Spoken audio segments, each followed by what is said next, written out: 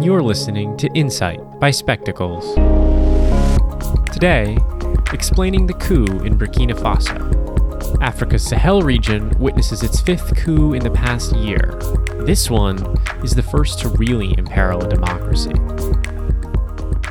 Over the last 18 months, a string of coups has plagued the African region of Sahel, an area stretching east-west across the country along the southern edge of the Sahara Desert. We've written about the recent one in Sudan, but Mali has seen two and Chad one as well. Burkina Faso, a neighbor of Mali, has also fallen prey to this bout of instability. Unfortunately, Burkina Faso is moderately democratic and liberalized, especially compared to Mali, Chad, and Sudan, marking the military takeover as a sad failure of the democratization that began in 2015.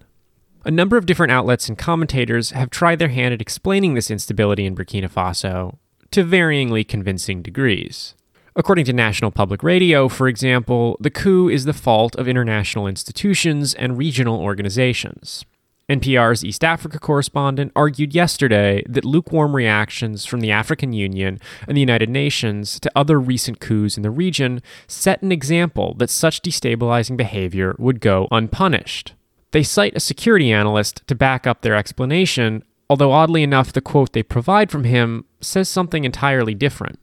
Declan Walsh at the New York Times, meanwhile, makes a similar suggestion.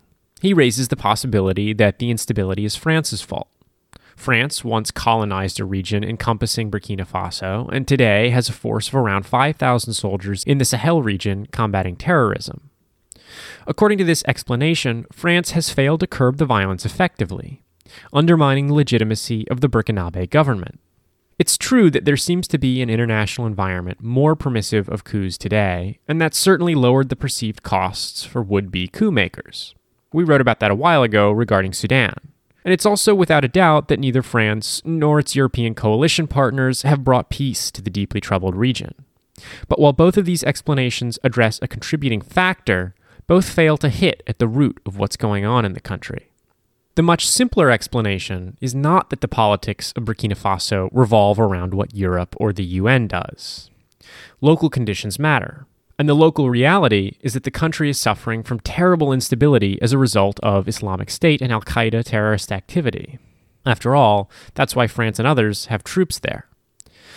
The Burkinabe government was not overthrown due to the incompetence of France or the UN, but the incompetence of the Burkinabe government, which simply could not provide peace and security to its people.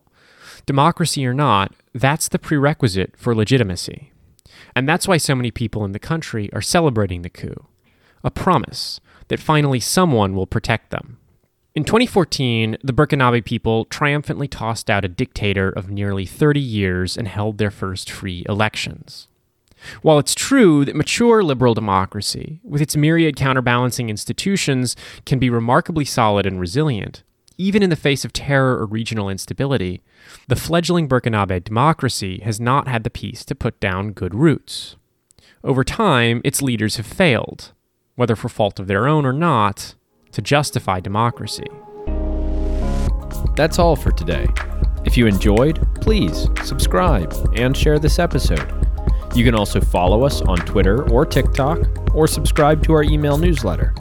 Got thoughts? Leave a comment on spectacles.news. If you'd like to hear more conversational podcasts, check out Spectacles in Conversation. Links for everything in the show notes. Thanks for tuning in.